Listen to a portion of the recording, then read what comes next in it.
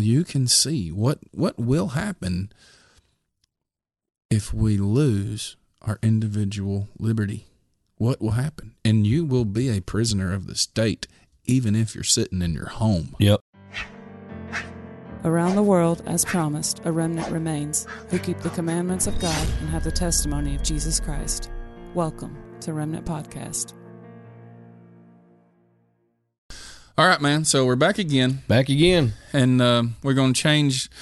We have already changed. Originally, this was going to be News Hour. Yes. But you and I are just naturally kind of going deeper than just hitting a bunch of headlines and whatever. And so we decided to change the name, and we changed it to something called Logos Life, because Logos is the Greek word in the Bible for word. And, like in the beginning was the word, and in the beginning was the Logos, and the Logos was with God. And really kind of the meaning of Logos Life is, well, there's just common saying nowadays like salt life, lake life, mountain life. And this is like word life, because that's kind of what we're really doing, is applying the word to life. Putting the word in the context of life. Now, I'm personally very excited about this podcast we're about to do. Too. And it's probably going to be 2 parts, maybe 3 parts, maybe even 4 parts. And I hope, people will watch all 4 parts or listen to all 4 parts. And also, by the way, our podcast is already a success in my mind. Because it's going up to Spotify and iTunes and just a whole bunch of other audio places. And then, of course, we're putting the videos up. But we had somebody from Pakistan listen. We had somebody from Alaska listen. And now she was looking at this morning. There's other countries even popping up in there, which is so encouraging to me. Yeah. So we're excited about it. Hope that it'll be a good one. Let me show this right here. Today, we're going to be covering this article right here. You can pause it, look at it if you want to, see the websites on top there or whatever, but he's about to read this, and then we're going to just unpack this if it takes hours. Yeah. So hammer down, man. Tell us what it's about. So let me throw out the credit there. This was actually only wrote like at the beginning of this week. I got this pretty fresh. It's fresh. Okay, this is good. Really fresh. So it's by Jonathan Brentner. I hope I'm pronouncing that correctly. And I looked him up. He's a Christian man who he's been looking into this stuff for quite a while. And you said yourself, you've been actually keeping your eye on a lot of this stuff. Yes, I have. For quite a while. For quite a while. And man, I'm telling you, I hope you guys stick around for every part, however many parts it is, because it will open your eyes. What's the title of the article? First of all, kind of set a context. It is called Deadly Delusions, 5 Lies the Globalists Want You to Believe. Yeah, so I like the title. Well, that's what caught my eye, because a lot of times I won't open up every article. I'll look and see if the title catches my eye. And then if I'm like, well, let me see, and I'll open up something that maybe didn't to see if it's, I don't want to say worthy, but for something for us to really break down. Yeah. This, I know that we can really break down. Right. And we're not saying, this is not like an endorsement of every single word and every idea that he spells out there. But however, he does a pretty good job. And we're going to kind of use this as a template and a launching pad to go from there and talk about these 5 lies that they... Yes, right. Yes, okay, so you read the article to us if you don't mind. All right, so let's get started. It says, the books of Daniel and Revelation tell us that in the years prior to the second coming, a vicious and exceedingly evil world empire will emerge and briefly rule over the nation. The Apostle Paul describes its leader as the man of lawlessness who will defile a Jewish temple in Jerusalem before Jesus destroys him at his return to earth. And then if you guys want to look it up, it's got a verse, 2 Thessalonians 2, 3 through 10.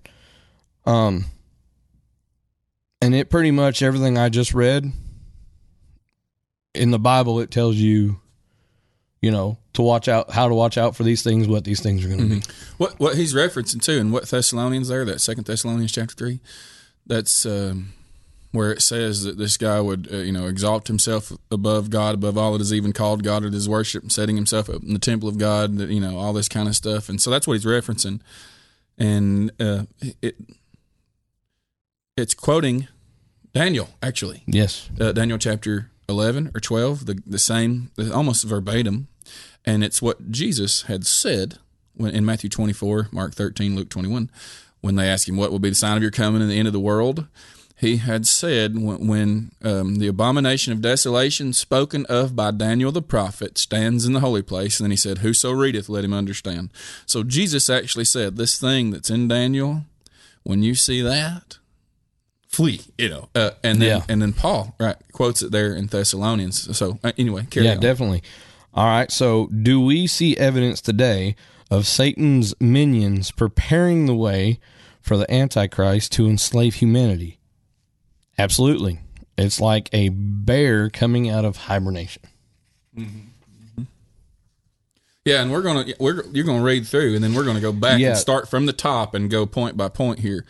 But yeah, if you want to go ahead and just read through. What I'm going to do is I'm going to read each delusion. Right. Yes. Yeah. And we're going to go ahead and break it down. And then we'll start there. back at the beginning and look at the very first one and go through it. So the beast kingdom is gaining strength through the world, just as Scripture said would happen in the last days. For over a century, the globalists have been putting the pieces in place for the coming new world order. Now it's coming to fruition. A majority of people do not want the Luciferian agenda of the elite power brokers of our day.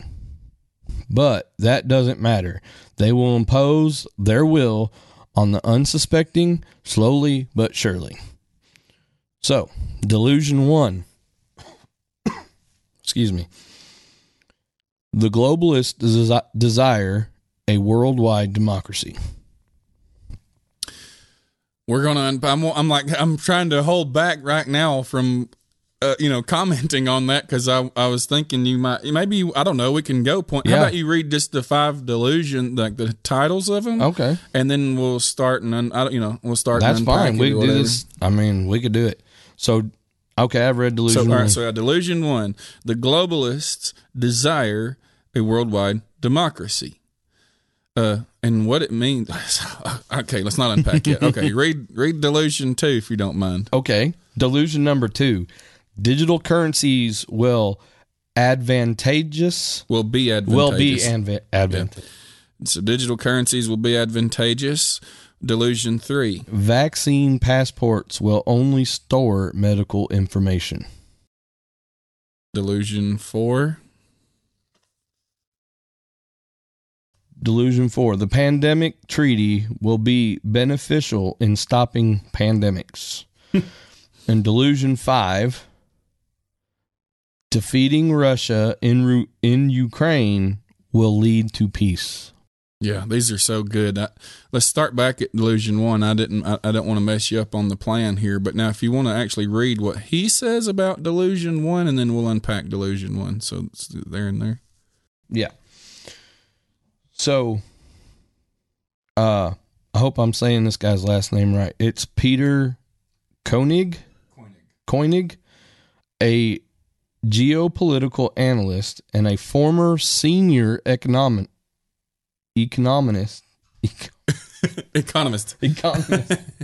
I've been doing this all day, people. I'm going to fumble my words.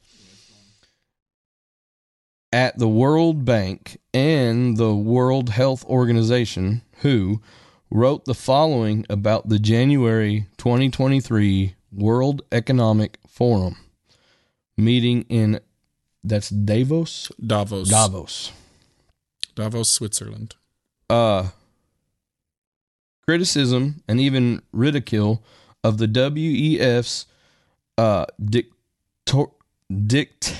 I knew I was going to do this. Dictatorial. You want me to read it? Dictatorial and dystopian approach of the world's problems has reached in 2023 a new pinnacle.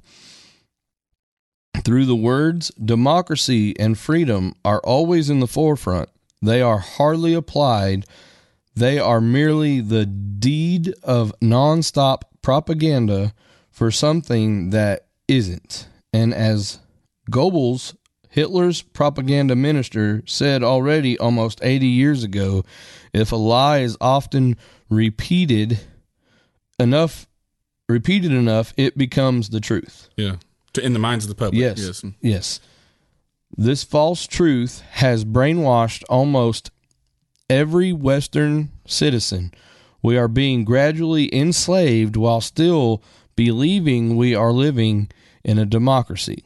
The WEF is part of the steady flow of propaganda, but also a master tyrant in the person of Klaus Schwab and his Israeli top advisors, you useless eaters. That's what he calls them. Right. That's what he calls us, useless eaters. Yes. Yes. And he actually said, let them eat bugs. Anyway, go ahead. The elite of our day tell us their true aim is democracy and freedom. However, their true intent is a totalitarian, Marxist, one-world government. A video appeared on the WEF website that I watched many times in the past. It pictured a happy young man as a voice told us that in the future you will own nothing and be happy. That's the true objective of the globalist and its ring of servitude, not freedom. Mm-hmm. So what's your, I know you're ready. Yeah. Yeah. Well, I mean, so the title of this, the guy titled this delusion, the globalists desire a worldwide democracy. And then he begins unpacking why does he say it that way. Because what he's not saying is he's not saying it's a delusion that that's what they desire. The point is the democracy is the word he focuses on. It's not a worldwide democracy they desire. It's worldwide Marxism, totalitarianism, communism, whatever. That's actually what they desire. And they're promoting this agenda in the name of peace and security and freedom and things like that. And now, regardless, this guy said he brought in a couple of things that we will need to unpack. The World Health Organization, in other words, the WHO, and the World Economic Forum, the WEF, which is headed up by Klaus Schwab. But here's the thing that I want to bring to light about this, and then I want to hear what you want to bring to light about this, is one thing we cannot miss is there is actually a spiritual force, a spiritual motive underlying this move right here. I actually talked about this today at church. And this he says for the last couple hundred years or whatever. But in reality, this push, this agenda has been going on for thousands of years. And God intervenes in different times in space and history and kind of breaks this down, puts the brakes on it, slows it down, even all the way back if we think about it. If you'll give me just a minute, I don't want to take up too much time, but if we do think about all the way back to what was called the Tower in the city of Babel, which is actually the same exact Hebrew word as Babylon, the same thing was there. The same thing.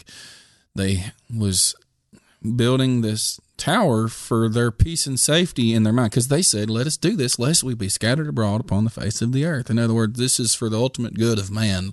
Let's be united in one language and one voice and one rule and one government, one democracy. Let's come together for the sake of peace in the nations, for the sake of this, for the sake of that, or whatever. And of course, God put the brakes on it by confounding the language. But this underlying spiritual thing is in the heart of man, and ultimately something that he doesn't get into because it's extremely unpopular, but really underneath it all is a satanic thing.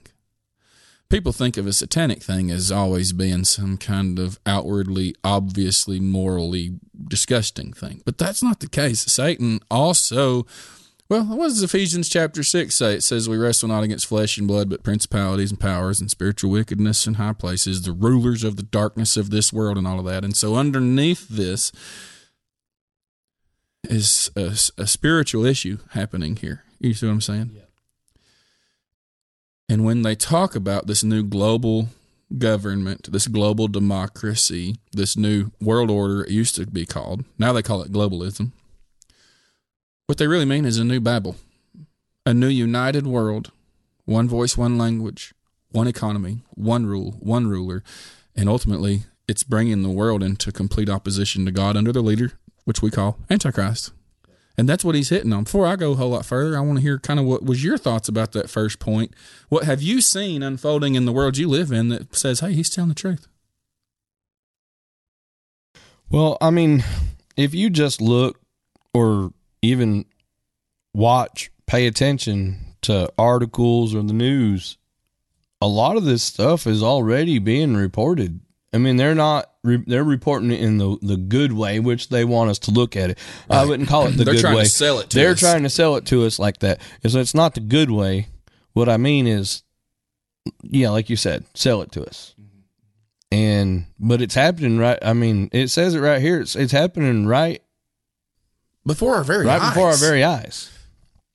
So here's one way in which this global agenda, which they're calling democracy, but here's what we're getting at right now.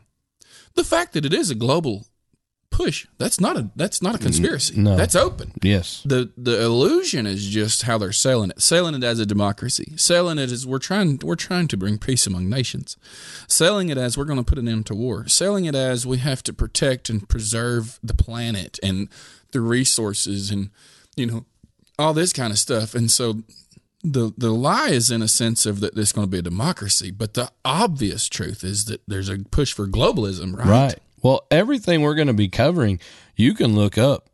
You can find it yourselves. Yeah. Just look them up. But the key is the way they're trying to sell it to us is not the way the Bible's telling us that it really is. Right, they don't want to tell you what their actual truth is, or no one will ever buy it. Yeah. Yes. And I even think in some minds of some of these leaders, perhaps not Klaus Schwab, I think he kind of knows he's evil, but I think in some of the minds of these people doing this, they really do think they're doing a good work. Yeah. Like they really do think their policy is going to save people, going to protect people, going to bring peace to earth or whatever. I think that they probably think that inside, that they're doing a good thing. But they only think that because they're deceived. Yeah. That is what deception is. Deception means believing a lie. That is what it means. So I think they believe, some of them, not all of them, but they probably believe in their heart they're pushing for a good thing. But what the Bible reveals to us is that they only believe that because the heart is already corrupted, and what they're actually pushing for is Satan's ultimate agenda. I mean, Satan's ultimate agenda from Babel and its tower and its city to Babylon during the days of Nebuchadnezzar, his ultimate agenda is actually to consolidate all the power of the world and then usurp it and to rule it. And when we read of this thing here on this document that we call globalism, when we read that in Revelation, it's not called globalism, it's called the beast. But the beast is practicing globalism. The agenda of the beast is globalism. In fact, the concept of the United Nations before there was a United Nations was already there in the Word of God 2,000 years ago when it says, and these kings have one mind and they give their power to the beast. So it's a United Nations thing. Now that I've brought that up, does he mention the United Nations in here somewhere? Somewhere else in the article. In the article, mm-hmm. Yeah. Well, I don't want to dominate conversation here, right. But the United Nations, this was something that was interesting, man. You can give me your comments on it. I remember being young and my grandfather teaching and saying, different things out of the book of Revelation. And he would always say, one world government. That's the way he worded it. I didn't understand exactly what that meant back then. Yeah. And as I got older and began to study it for myself, I still had a hard time kind of visualizing that. I always visualized it as all of the countries of the world would come together into one country now. And there wouldn't be 192 countries. There would be one country. That's the way I visualized it. But that's not actually the case, is it? If all of the nations of the world decide to come under an umbrella thing that we call the United Nations, that is one world government. That actually is what it is. We've seen this happen. Mm-hmm. And I'm glad that he mentions the WHO, the World Health Organization. They are a branch of that one world government. Yep. We've seen this happen with COVID. Yes, we did. Because the WHO would give these recommendations or whatever, and all the nations would follow it. You know what I'm saying? Whether it be the mask or the vaccines or whatever. The World Health Organization would put this out. This is what we have to do for public health. This is what we have to do for public safety or whatever. And all of these member nations of this United Nations would implement that rule. And so it was, in a sense, for at least a 2-year period, the World Health Organization was standing in place of being the one world government. They was making the rules, and you know, they may say, oh, it was a recommendation, but when all of these nations begin to adopt that, long story short, I always had a hard time visualizing a one world government until I realized, no, it does. It just means one idea, one Marxist or communist idea or whatever, one form of law that all people subscribe to. Yeah. All the countries subscribe to this theology or this thinking. And now when the World Health Organization or whatever puts out its report, all the nations follow. Then now there you have it. One world government. Yep. We've already have all of the framework set with the United Nations. I mean, don't you agree with that? Yes. What else do you think about what he's saying about, okay, let me play the devil's advocate for a minute. How is this one world, or this, sorry, let's call it what he's calling it. How is this globalist agenda for democracy a bad thing in your eyes? Like, so he's making a claim. It's actually a Marxist totalitarian, which is a total rule. He's making this claim, but is it just a claim? What evidence do you see that can back that claim? You see what I'm saying? Yeah. Like, what laws or what things have been passed in your lifetime, or what have you seen nations do that gives him a justified reason to make that claim? Well, I mean, you almost pretty much laid it out there. I mean, COVID was a great test run for them. Explain. I mean, I agree. You know, I agree. But for the people, tell me, what do you mean COVID was a test run? Well, they wanted to see who's going to go along with this and who's not. The ones who didn't go along with this, they already know that we're the ones that are going to cause issues the next go around. But because the pandemic put a great chance for the globalists to see, okay, let's tell them, let's all wear masks and we'll see. Okay. Or, okay, let's push this vaccine, which, by the way, there's never ever been a vaccine created before then that they pushed as hard as they pushed the COVID vaccine. Yeah. And that's a whole nother podcast, but it ain't even technically a vaccine. Well, it's a gene therapy. I'm just telling you what they say. Yeah, on I know. Media. I mean, I know. I understand that.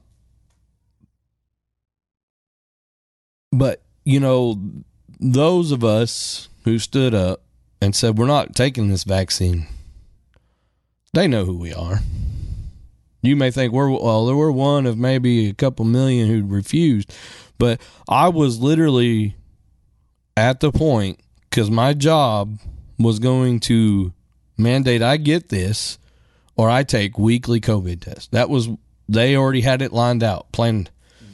And then OSHA released saying, we're not going to mandate this. And so my job backed off. But I was ready to leave. I was prepared to leave my job because I was not going to do that.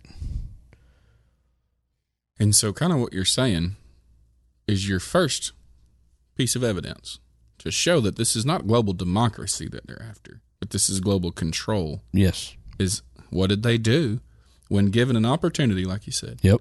When given an opportunity in the eyes of the world to begin to kind of let their true colors show through the pandemic, what did they do? Did they implement global democracy and peace and freedom and protection of personal rights, or did they lock us down? And they locked us down. They told us, hey, if you guys just do what we tell you to do for 2 weeks, this is going to be over. Straighten the curve. Yeah. Oh my gosh, I got so tired of hearing that. Yeah. No, but that's not. So here's like the whole COVID era pandemic thing, and what the government done is like a micro scale, like you said, test run. Test run. That's what they're doing. And we can look at it and see, oh, if we give them global control, this is what they'll do on a global scale with total authoritarianism, total totalitarianism. Yep. That democracy is actually not in their heart. Private or individual rights is actually not in their heart. Their philosophy of life ruling over you is what's in their heart. Lock you down, put your mask on, and stick this needle in you, or go to prison. Tell me where democracy fits into that. It doesn't. I mean, you know what I'm saying? It's not even in the definition. Yeah, it's not even in the definition. And really, the United States wasn't created to be just a democracy. It was what's called a democratic republic. A republic. Yeah. And to the republic for which it stands, one nation under God. So we were actually a republic. In a republic, we were a democratic republic, which means as far as national laws and stuff like that, and how did that stuff ever come to be, there was a majority vote. However, the republic part is also a very important part, because a republic protects individual rights. A republic says, even if there's 51% vote on this issue, you cannot enforce it on the 49% because it betrays their individual rights, their individual right to worship the God of the Bible, their individual right to choose whether or not they get a vaccine. So we were a democratic republic. They've already kind of taken away the republic part. Yeah. And they're just like, no, now the majority is all that matters. But they still sort of paint democracy in that positive light, which democracy is a good thing when it comes to a lot of things, Yeah. But we don't need to do it at the cost of individual rights. But yes, okay, so the COVID thing. Well, first of all, remind me, what all happened during COVID? What all did they do that, was new? Was sort of groundbreaking, like the essentials, non-essentials. What was the other things? Remind the people, because, man, we're people with short-term memories. You see what I'm saying? Yeah. They may be sitting there kind of already forgot about some of them. Oh, I forgot about the essential, non-essential. Oh, I forgot that you couldn't drive on Alabama public roads. Oh, Yeah. So remind us kind of what was some of the steps they took. Well, we can go. There was a lot of steps that was taken. I don't know if any of y'all remember. Well, I'd say start listing them out, because when you list them out and people get it all at once, they're like, oh, wow, yeah, that was a lot. One-way traffic in grocery stores, that was ridiculous. Yeah, see, I forgot about that one. You see what I'm saying? I forgot that. If you went to Walmart and then they make you wait in a line, standing right next to people. Forever. Yeah, versus letting you just go in the door. Now, if they wanted to let just a certain amount of people in, they could have just, all right, y'all go back to your cars. They could do it like the restaurants did it. When your name's up, we'll page you. But regardless, so had one-way traffic, one-way traffic, and even that. I mean, I want you to list these out, but even that, it's almost like it's still like an experiment in a sense. If you looked at it from the big view, from up in the sky looking down, it's like, how obedient will these people be? I almost felt like we were rats in the lab. That's what I'm saying. Yeah. We were rats in the lab of COVID. And the leaders using this. So one-way traffic at Walmart. I never followed those arrows, by the way. I didn't care where the arrow was pointing. If I entered that aisle and the arrow was right, all right. But if I entered that arrow and that aisle and the arrow was pointing against me, it didn't matter. I needed something on that aisle. I'm going to get that thing on that aisle, and I'm going on. It's not like I'm over there breathing, coughing, hacking on people. I'm just trying to shop. Yeah.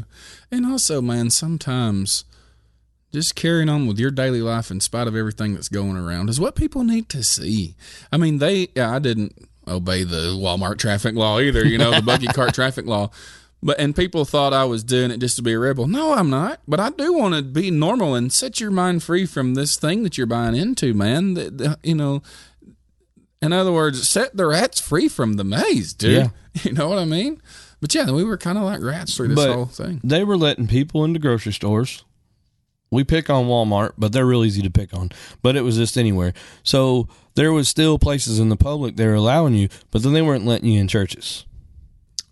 That's right. They were wanting you to gather in parking lots and listen to someone on a speaker from your car. But there was no like the stream, right? The streaming, yeah. Mm-hmm.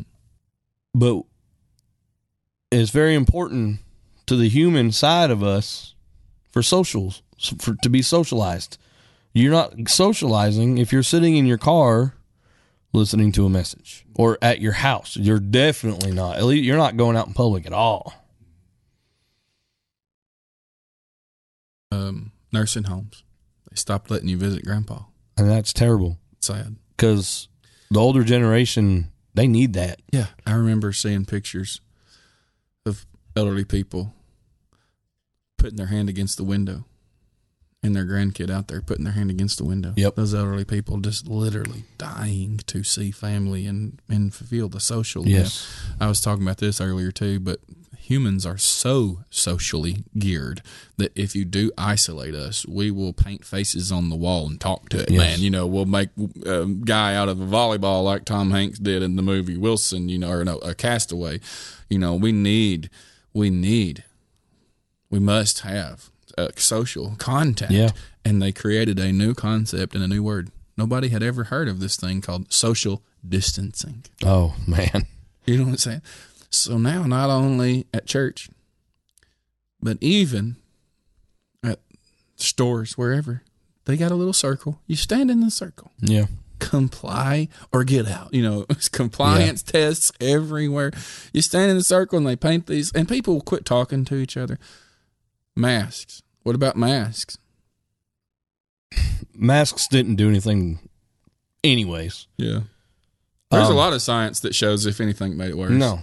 And I mean, we laugh, but there was people out there that were passing gas and people wearing masks were still smelling it. He goes, if you can smell that, it ain't stopping nothing. Yeah. Because That's funny. I mean, yeah. Well, the thing to me, if we step back and take a look at it, and there's still more to list. Plexiglass between you and every clerk. Yeah, that was next. And we were talking about this. So you got the masks on, then you got plexiglass between you.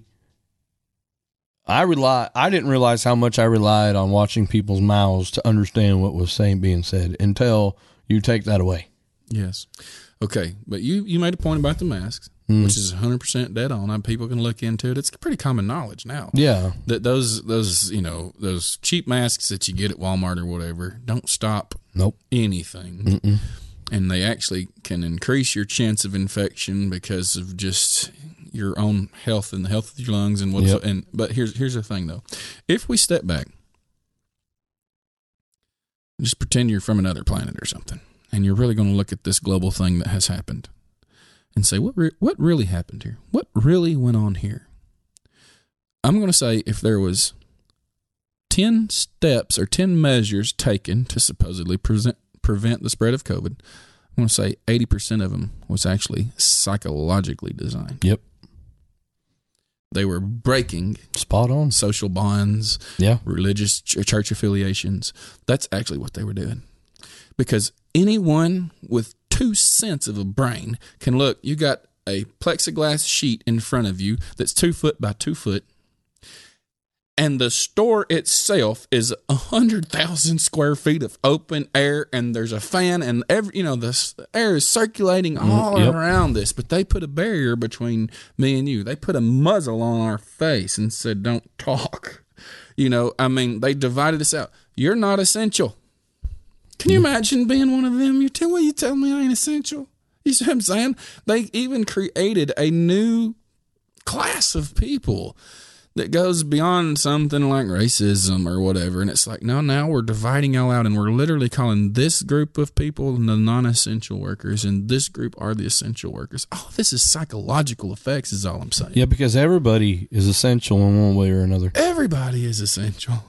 I mean... And the non-essential people, this is something that a lot of people do not know, but I know it for a fact because I've still got the certified document to prove it that was sent to me from Montgomery. Yeah. That non-essential people for 2 weeks were not allowed to drive on Alabama state highways. Yep. And so, long story short, I'm just saying, there's still things that I want to talk about and still cover with this, but why have we drifted into the whole COVID thing? Well, because it is the proof of what really happens when you give people control. Yep. Democracy didn't happen. No. Totalitarianism happened. Authoritarianism happened. And when we look at, you got to see there's an underlying spiritual thing that was pushing these people, a wicked thing. The measures were not actually doing anything to actually help human health. These were psychological controls. A lot of the measures had really nothing to do because, like we said, grocery stores, you got to go shopping, but they didn't do, if they really wanted to stop the spread, they needed to lock down. They needed to make it different. They needed to change the way those things happen. Yes. if your ultimate concern is human health, then the people can stay in their car. You bring the buggy out, you load it in the trunk, and they go. Yeah. There are ways to actually do it. If public health was really the concern, then you don't just close the doors on the church. You close it on the stores. You close it on Walmart. You close it on the big box stores, especially because they're getting thousands of people in foot traffic a day. But don't close the store because money's more important than public health. It just proves to me that when we really, really, really look at these things, the plexiglass wasn't helping people not get infected or whatever. The masks actually wasn't helping people get infected. Dividing them out and essential, non-essential wasn't helping people with to not get infected or whatever. But what it was doing was planting psychological barriers or new ways of thinking it was like programming the people. Yep. Not to mention the news feed constantly. New cases, new deaths, constantly there. I quit watching all media in 2020. And honestly, and I'm just being completely honest here, I did not even start reading any of the news, actually reading it. I was seeing headlines, but headlines come and go. If you don't read into that headline, if you don't dwell on that headline, it's not going to bother you. Until we started doing this, I hadn't been reading articles or really digging into it, and I'm still not immersing myself in this. I find the subject that I need, I read it, I study it, I look up the stuff enough to get the research that I need for us to be able to do this. But I still, because in 2020, I was literally, I'm not exaggerating, I was physically sick from the constant. And I mean, it's just constant. It was either the presidential election, oh goodness, or it was COVID. It was both. And there was nothing else. There was absolutely nothing else. Now, news cycles kind of getting back to a norm. I hate even calling this normal, but you hear about the shootings and the house fires and the car accidents again. That stuff did not exist for almost 3 years. Yeah. And, I'm kind of sorry, but not really, that we have drifted into this COVID thing, but it's so important too, because, Alan,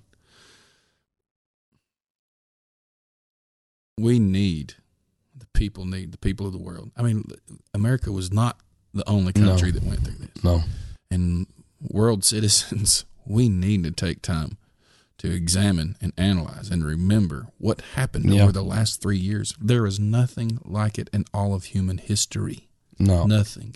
And you can see, if you have any eyes to see it all, you can see what will happen if we lose our individual liberty.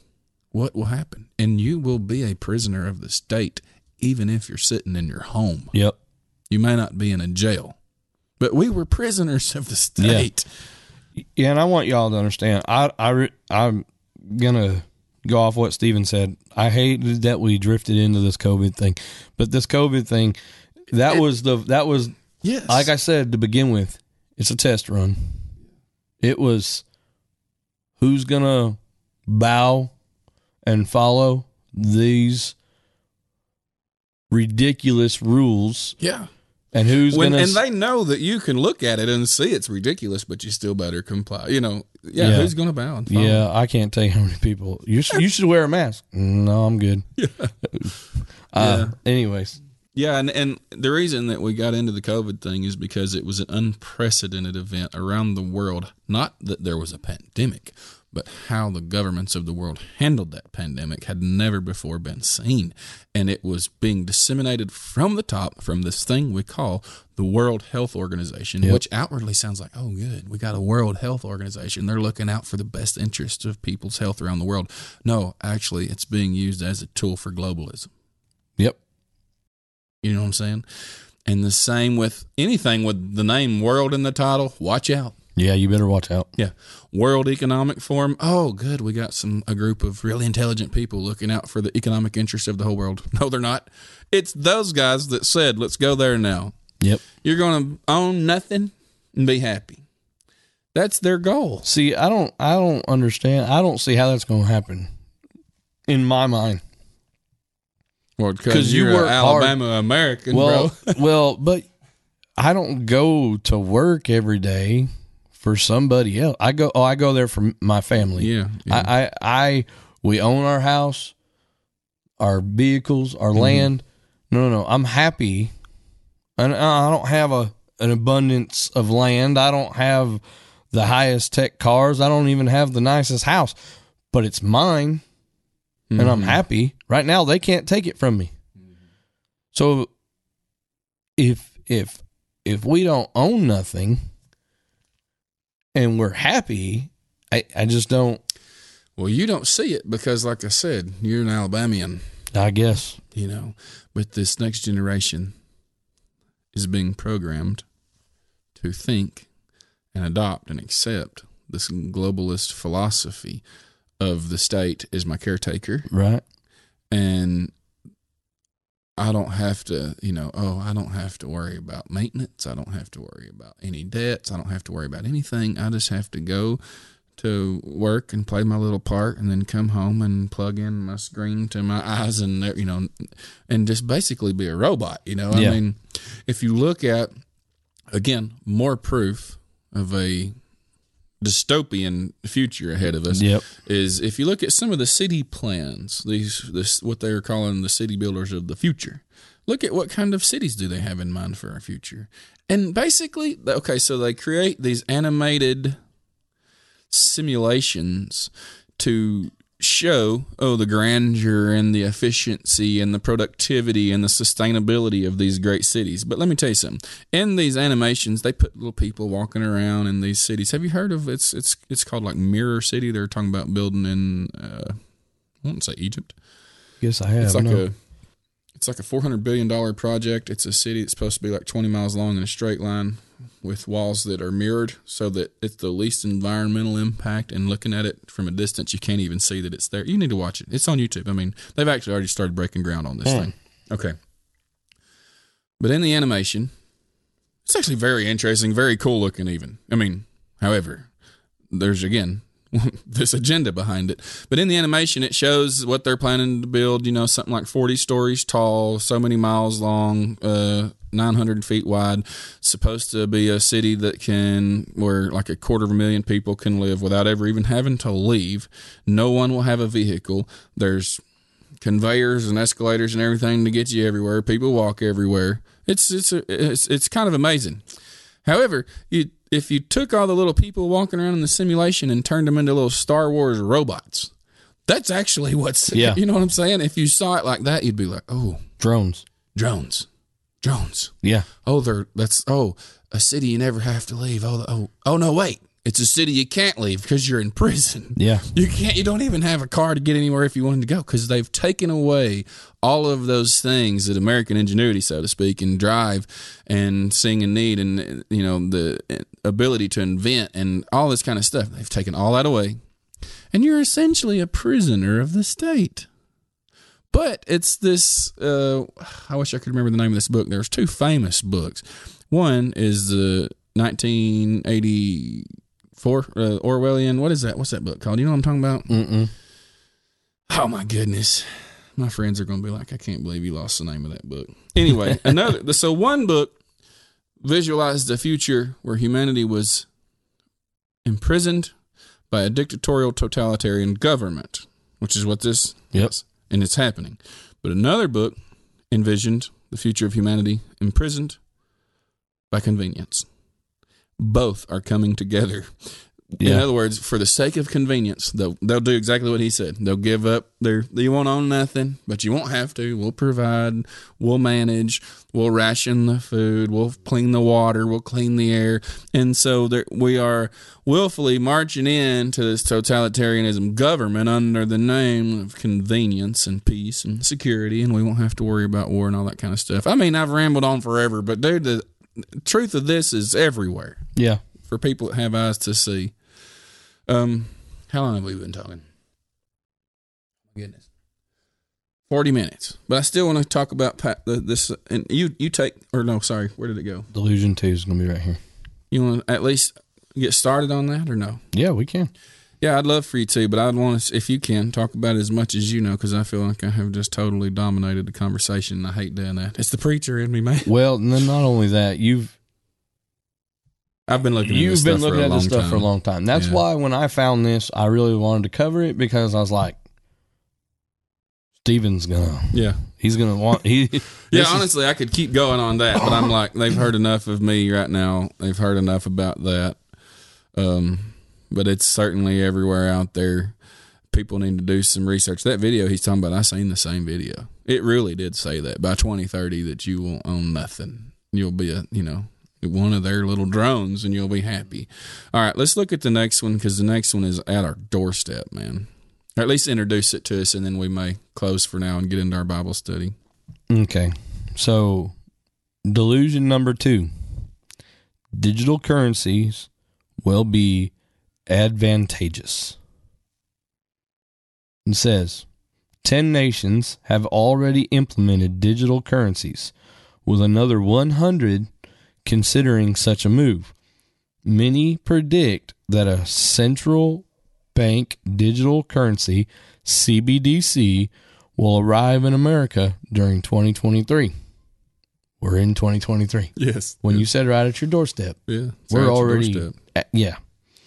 During their initial appearing, the elite will showcase the advantages of CBDCs. They will increase the speed and accuracy of electronic financial transactions and provide much improved protection against fraud. Many will welcome the introduction of CBDC, especially during its initial and perhaps limited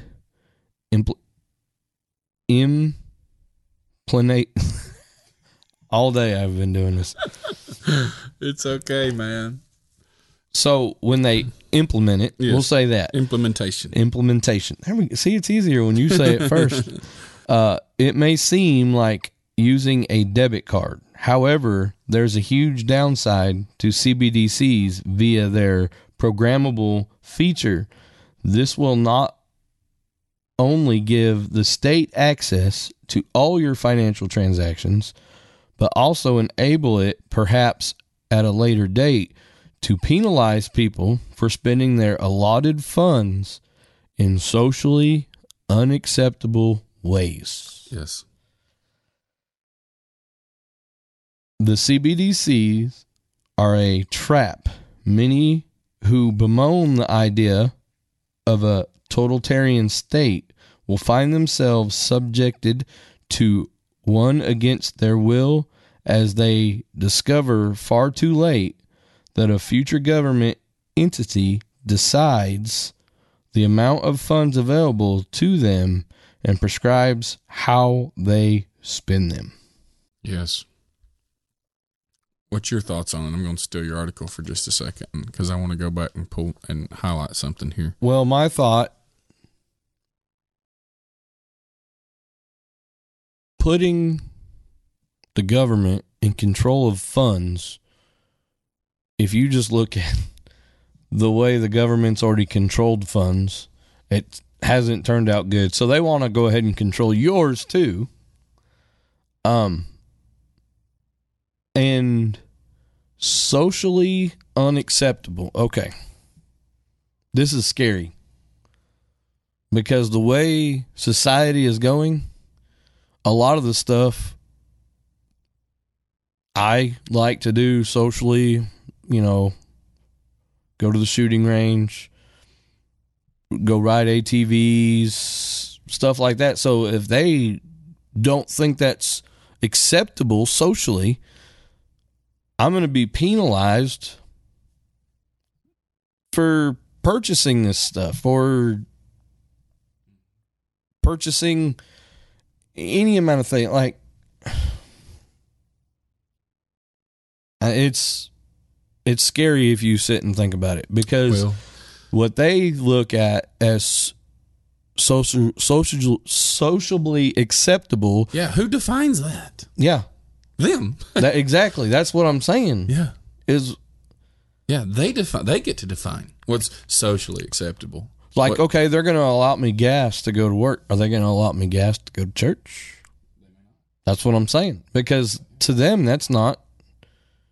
It's in their mind, that would be, because we got to also keep in mind that behind every bit of this, one point that he did not cover is there's an underlying concept of all of this stuff that we have to protect Earth and the environment and global warming and all of this kind of stuff. So this branches out into a lot of areas. But they would say, yeah, that's unnecessary driving. Yep. It's unnecessary. That's a harmful impact upon what they call Mother Earth, which, by the way, Earth is not our mother, but that's a harmful impact on Mother Earth, and you shouldn't be doing it. That's socially unacceptable. But let me tell you something else. When Shadrach, Meshach, and Abednego stayed standing at the tower, or at the image in Daniel, in the book of Daniel, chapter 3, that was socially unacceptable behavior. You see what I'm saying? Everybody else is bowing. You bow. They didn't bow. Oh, that's socially unacceptable. So nowadays, here's the thing. Because in some sense, you'd say, well, the world is at least kind of grown in their understanding enough to just not throw everybody in a fiery furnace. Oh, but wait, we will cut your bank account. Yeah. And in everybody's eyes, that's justifiable. They're not going to fund. You're an American terrorist now, or you know you're a terrorist. You're a domestic terrorist. You're this. We're not going to fund. We're not going to fund and allow you to have funds of terrorism. The Canadian trucker strike is a great example of this right here, where they already started doing that very stuff, cutting. Well, along with the digital currency is coming something that they call a digital identity. Your digital identity, and the way to think about a digital identity is this: the government does not actually know you other than through the digital world. The world of what used to be paperwork is now all digitized. You know, we don't send letters in the mail anymore. We send it in the email. So that's, in other words, in the government's mind, there's the actual Alan that exists in human flesh, but then there's the Alan that we know of that we can open on the computer, and they look at this file as this is you, even though it's actually just a digital you. Digitally, it tells them where you work, how much you make, you know, where you live, where you drive, all this kind of stuff. So it's your digital profile. And to the government's eyes, that's you. They know you by a number. They know you as a number. Yeah. You see what I'm saying? Now, when you take your digital identity that the government knows, and you add your finances to that, and then you give them control of it, that's exactly what this digital currency is going to do. And one more point, and this is the reason I stole your article. The elite will showcase the advantages of central banking digital currencies. What does he mean by that? Oh, digital currency will increase the speed and accuracy of electronic transactions. You know, that is a good thing. Yeah. It is. We would all love to be able to go to Walmart, get your buggy full, and walk straight out and not have to stand in a line. Yeah. You see what I'm saying? You just walk by and beep, you're paid, you're gone. You don't nothing else has to happen. Well, there's more things than this here, but I wanted to say this is where the deception lies. You know, so it's going to increase the speed and accuracy of financial transactions. Provide improved protection against fraud. That's true. It will do that. Yeah. In other words, lower or even eliminate identity theft. You see what I'm saying? And that's how they're selling it to you. That's what I'm saying. Because who doesn't want to have to not worry about your identity theft? Here's the thing: the central banking, even this idea of world peace, world government, it's actually a good idea in the wisdom of the world. It's like, yeah, I wish we could have that, but the truth is we can't, because man's hearts is sinful, and sin will do what it always does, and it'll try and corrupt the positions of power. You know, Satan will do that. And so with the central bank and digital currency, before we move on, we'll probably even come back and start on this with the next episode, but I wanted to make a point. It's going to be an easy sell to the public. Yeah. We're going to put an end to identity theft. That's what they're going to say. Yeah. I'm speaking for them. We're going to put an end to identity theft. We're going to speed up, expedite your whole shopping process. You won't have to carry cash anymore. You won't even have to stand in line. You can just walk by this thing and it beep, and you're good and you're clear and you're gone. You also don't even have to have physical receipt, because that receipt will automatically be stamped to your digital identity account, whatever. We're going to put an end to the black market. Which would be great. Huge. Yeah, great. Really? Nobody uses debit cards for buying a quarter bag of weed. You know what I'm saying? No, they're using cash. Okay. They're using cash to buy their drugs. Yep. The drug dealers deal in cash. we can put an end to that. The moment that the whole country goes to a central digital currency and says no more cash, I guarantee you that will be the lowest sales in drugs that we've seen in 100 years, because they can't hide that anymore. Nope. And so it sounds great. Oh, we can put an end to the black market drug. We can even put an end to tax fraud. Yep. Because how many billions, perhaps, dollars worth of transactions happen from person to person all over the nation all year long that don't actually get documented because nobody knows that it happened. Because he just went, Bill went over to Joe's house, paid him $700 for a go-kart. Joe never reported that money. Bill was like, don't worry about it. I'm not going to file none of this on taxes. And so how many billions of dollars do we have going untaxed in transactions that's happening in the underground, black market drugs, all this kind of stuff, and then even just day to day. And so what if they say, look, digital currency will get America out of debt. It will literally save us from this huge economic disaster that we have created for ourselves. If we go cashless and go to a digital currency, we will save so many billions of dollars a year. And over the next 10 years, America will actually get out of debt by this. In other words, this is that great. Yeah. That's what I'm saying. That is what they are going to say. And it's going to be believable because it's going to be demonstrable. They'll be able to demonstrate and show mathematically, look, it's a no-brainer. And it is a no-brainer. Unless you're saved and you have the Spirit of God in you that's saying, wait a minute. Hold back. Yes. So now let me ask you a question. What do you think is going to happen, Alan? If they tell you that, look, we're solving all of these problems by digitizing currency so that we can manage and monitor every single transaction carried on across the whole state.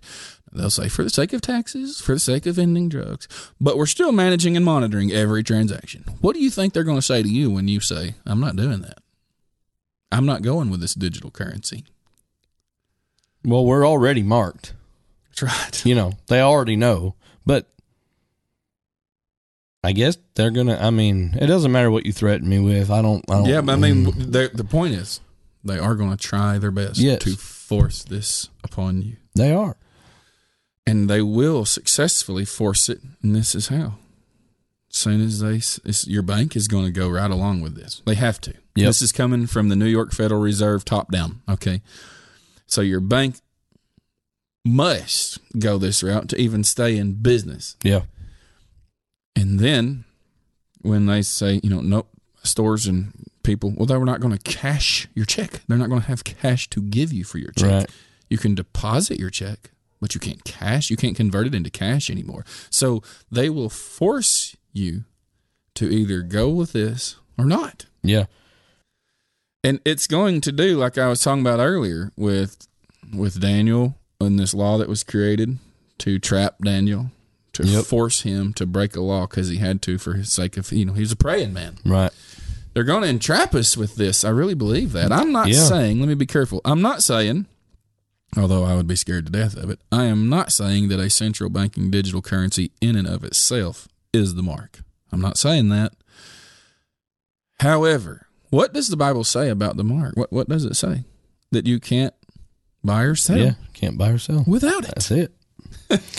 So it may not be the mark, but it may be a piece. It is so close. Yes. That it is going to be almost indistinguishable from what a mark would be. But let me point something out. Human race, the people, they might make everything digital, but they're going to figure out a way. Oh, yeah. There may be underground. They've tried. How many times have they changed our money, our bills, to make them where they're not... you can't counterfeit them. Counterfeit. Yeah. But they've always figured out a way. There's still counterfeit money out there. Yeah. If there wasn't, then you wouldn't have to have them with that pin at the store or every time you buy something. And then that makes you feel terrible. Like, look, I just come from the bank with that cash. I did not launder that. Yeah. You didn't counterfeit that. They're going to figure out a way. Yeah. I don't think there's any foolproof plan. And there's not. And I'll tell you part of the reason why. They used to say this when I was growing up, but they were saying it wrong. They would always say you can't buy, sell, or trade. That's not true. That's not what the Bible says. No. The Bible says buy or sell, which is a transaction of currency. Yep. But trade, you can trade. I mean, man, you can. Well, we can still, no matter what they do, they cannot prevent or cannot eliminate the fact that we're holding a real object, not a digital object. Right. And I can trade. And ammo may become currency. It is. You know what I mean? And that's Food what I may was just become- getting ready to say. All right. So me and you aren't into drugs or alcohol, but you could have a moonshiner right here and a meth maker over here. Well, okay, how about a pint of that moonshine for this? Yeah. And then that guy may not even do drugs, and he could take them drugs, and then he could say, go to the next person and say, hey, I know you like this stuff, and it looks like you've got about 5 gallons of gas over there. Yes. How about we make a trade? Oh, yeah. You know, I'm just telling you. That I do believe 100% that is how Christian people who do take stands against this stuff will kind of make it. It's at least within themselves, there will be a network of trade and stuff like that, you know, where they say, well, we can't deal in cash anymore, but I know that you need some corn and I need some of that okra you got over there. I mean, there really is already. Mm-hmm. I mean, but we can bring it to a close because we've been talking for an hour. However, we can deny this. We can be an ostrich and stick our head in the sand all we want to. But I know for a fact, because I read it on the New York Federal Reserve website, which is the most powerful bank in all of the world. It is the head bank of the 12 reserve banks scattered across the United States. I read it on their website that since November 15th, they have been experimenting in exactly what this guy says. They're testing how to implement the digital central banking currency in the United States by this year, if possible. Yep. But they did say definitely within the next 5 years. And so they've been running this study, this test, to learn what steps they must take to make this a smooth transition for companies and for businesses and for the IRS and for the federal government and all that. But we can ignore it all we want to. But I'm telling you, it's as sure as, it's as clear as nose on my face that within 5 years, my friends, our world's going to be turned upside down. If you're going to, where exactly are we going to all fall? There needs to be some prayer and some study and some real examination. But we're going to have to make life-changing decisions very soon. Yeah. Really.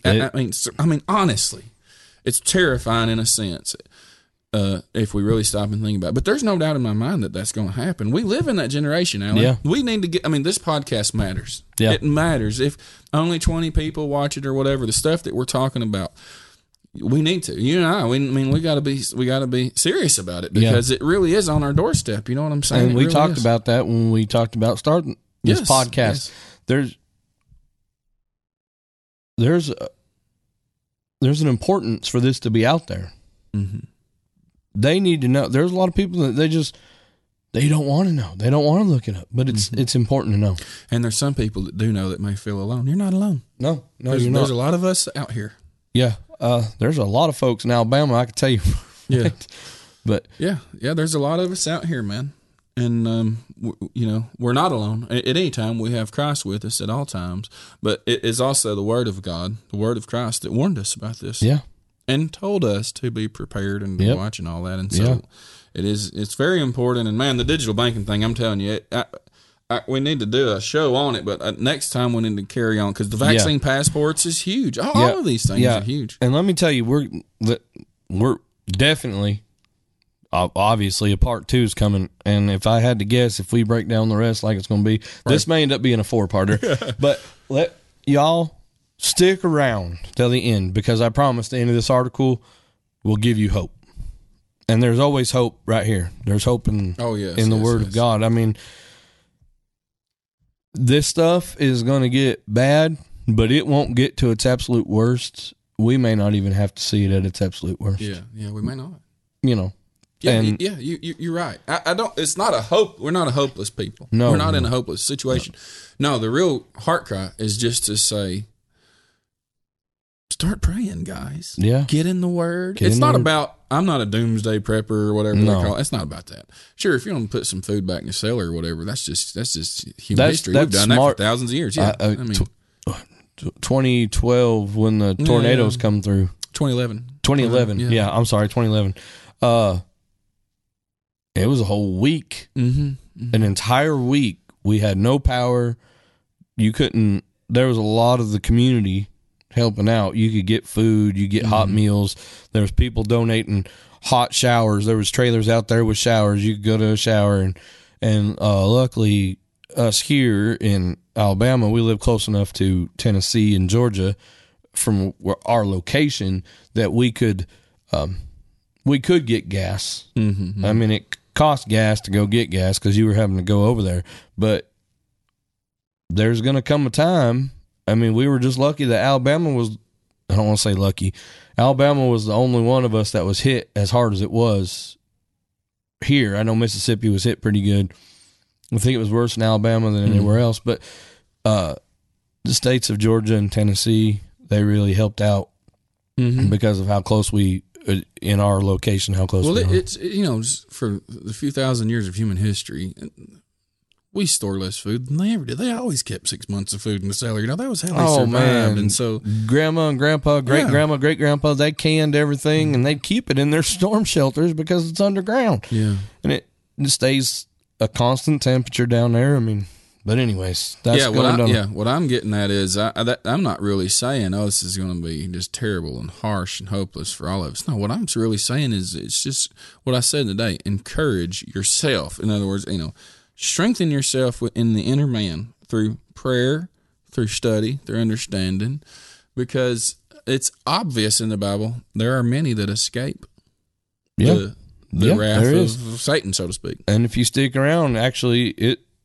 talks about that. There's going to be some of this stuff that we're covering is going to be really bad for those in certain places that don't get called home. Oh, yeah. It's in the article, and it's happening. It says it right here, slowly but surely. It's like it's not going to hit. Some of it might hit kind of sudden. Like when they shut us down for the pandemic, it was sudden, bam. Yeah. But this stuff January, we'd never even heard of it. By March, we was in trouble. Yeah, I think it was March 10th or 12th, something. Yeah. I remember seeing the article pop up. I was at a birthday party, and I guess I remember that because that was the day everything changed. Mm-hmm. Kids never went back to school. Yeah, I mean, my kids are homeschooled now. Ain't nothing's stopping me from educating my kids anymore. Right. Yeah. But what I'm saying is, your job changed, your church changed, your lives changed, everything changed, everything that we knew. Yes, and all we was getting at today, and we're going to, it's probably going to be 3 or 4 parts. Yeah, that's what I'm saying. It's going to happen again. It like the change is it's going to happen again when this digital currency or this vaccine passport thing comes to fruition. It will change again. Even if you go along with it, it's going to change. We've never lived in a cashless society. No. I mean, the nature of our world is a very fast changing thing. And the ultimate point behind we're doing this podcast is to point out that these changes have Christian implications.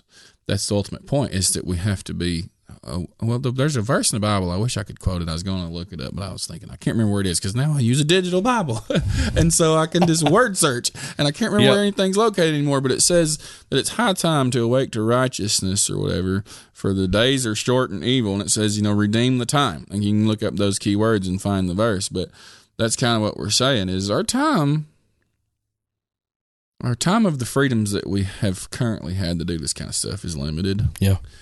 And so it's kind of time for us to, like it says, awake to the truth of this, and the days are short and the days are evil, and we need each other, man, and we need to be encouraged by things like this, and we need to hear people that's kind of giving us the truth of the spiritual undertones of what's really happening in the world. And so I'm thankful that we have this platform available still. I'm thankful for you that you brought this article to my attention, and also you're right. Stay tuned. There's hope. Yeah, there's hope. And so we'll cut it off for there for now, and we'll come back in a week and do part 2 of this. And we're about to go on and do our Bible study one. So if you're hearing this one, me and Alan also do a Bible study called By the Book. We're about to upload or record episode 2 today, and we'll have it uploaded pretty soon. You can also check us out on remnantpodcast.net, Remnant Podcast on YouTube, Remnant Podcast on Odyssey, and then there's a whole lot of audio platforms that we're also on. I can't even list them all. Yep. So really, remnantpodcast.net will kind of direct you to any format that you want to view or listen or whatever. One-stop shop. Yeah, it's a one-stop shop. Yeah, I like that. One-stop shop. Everything is there. The audio versions only is there. The video versions is there. Even other resources are there, perhaps links to things that we've talked about. So visit there. And I'm done. You done? You good? Yeah, we're good. All right. We'll see you next time.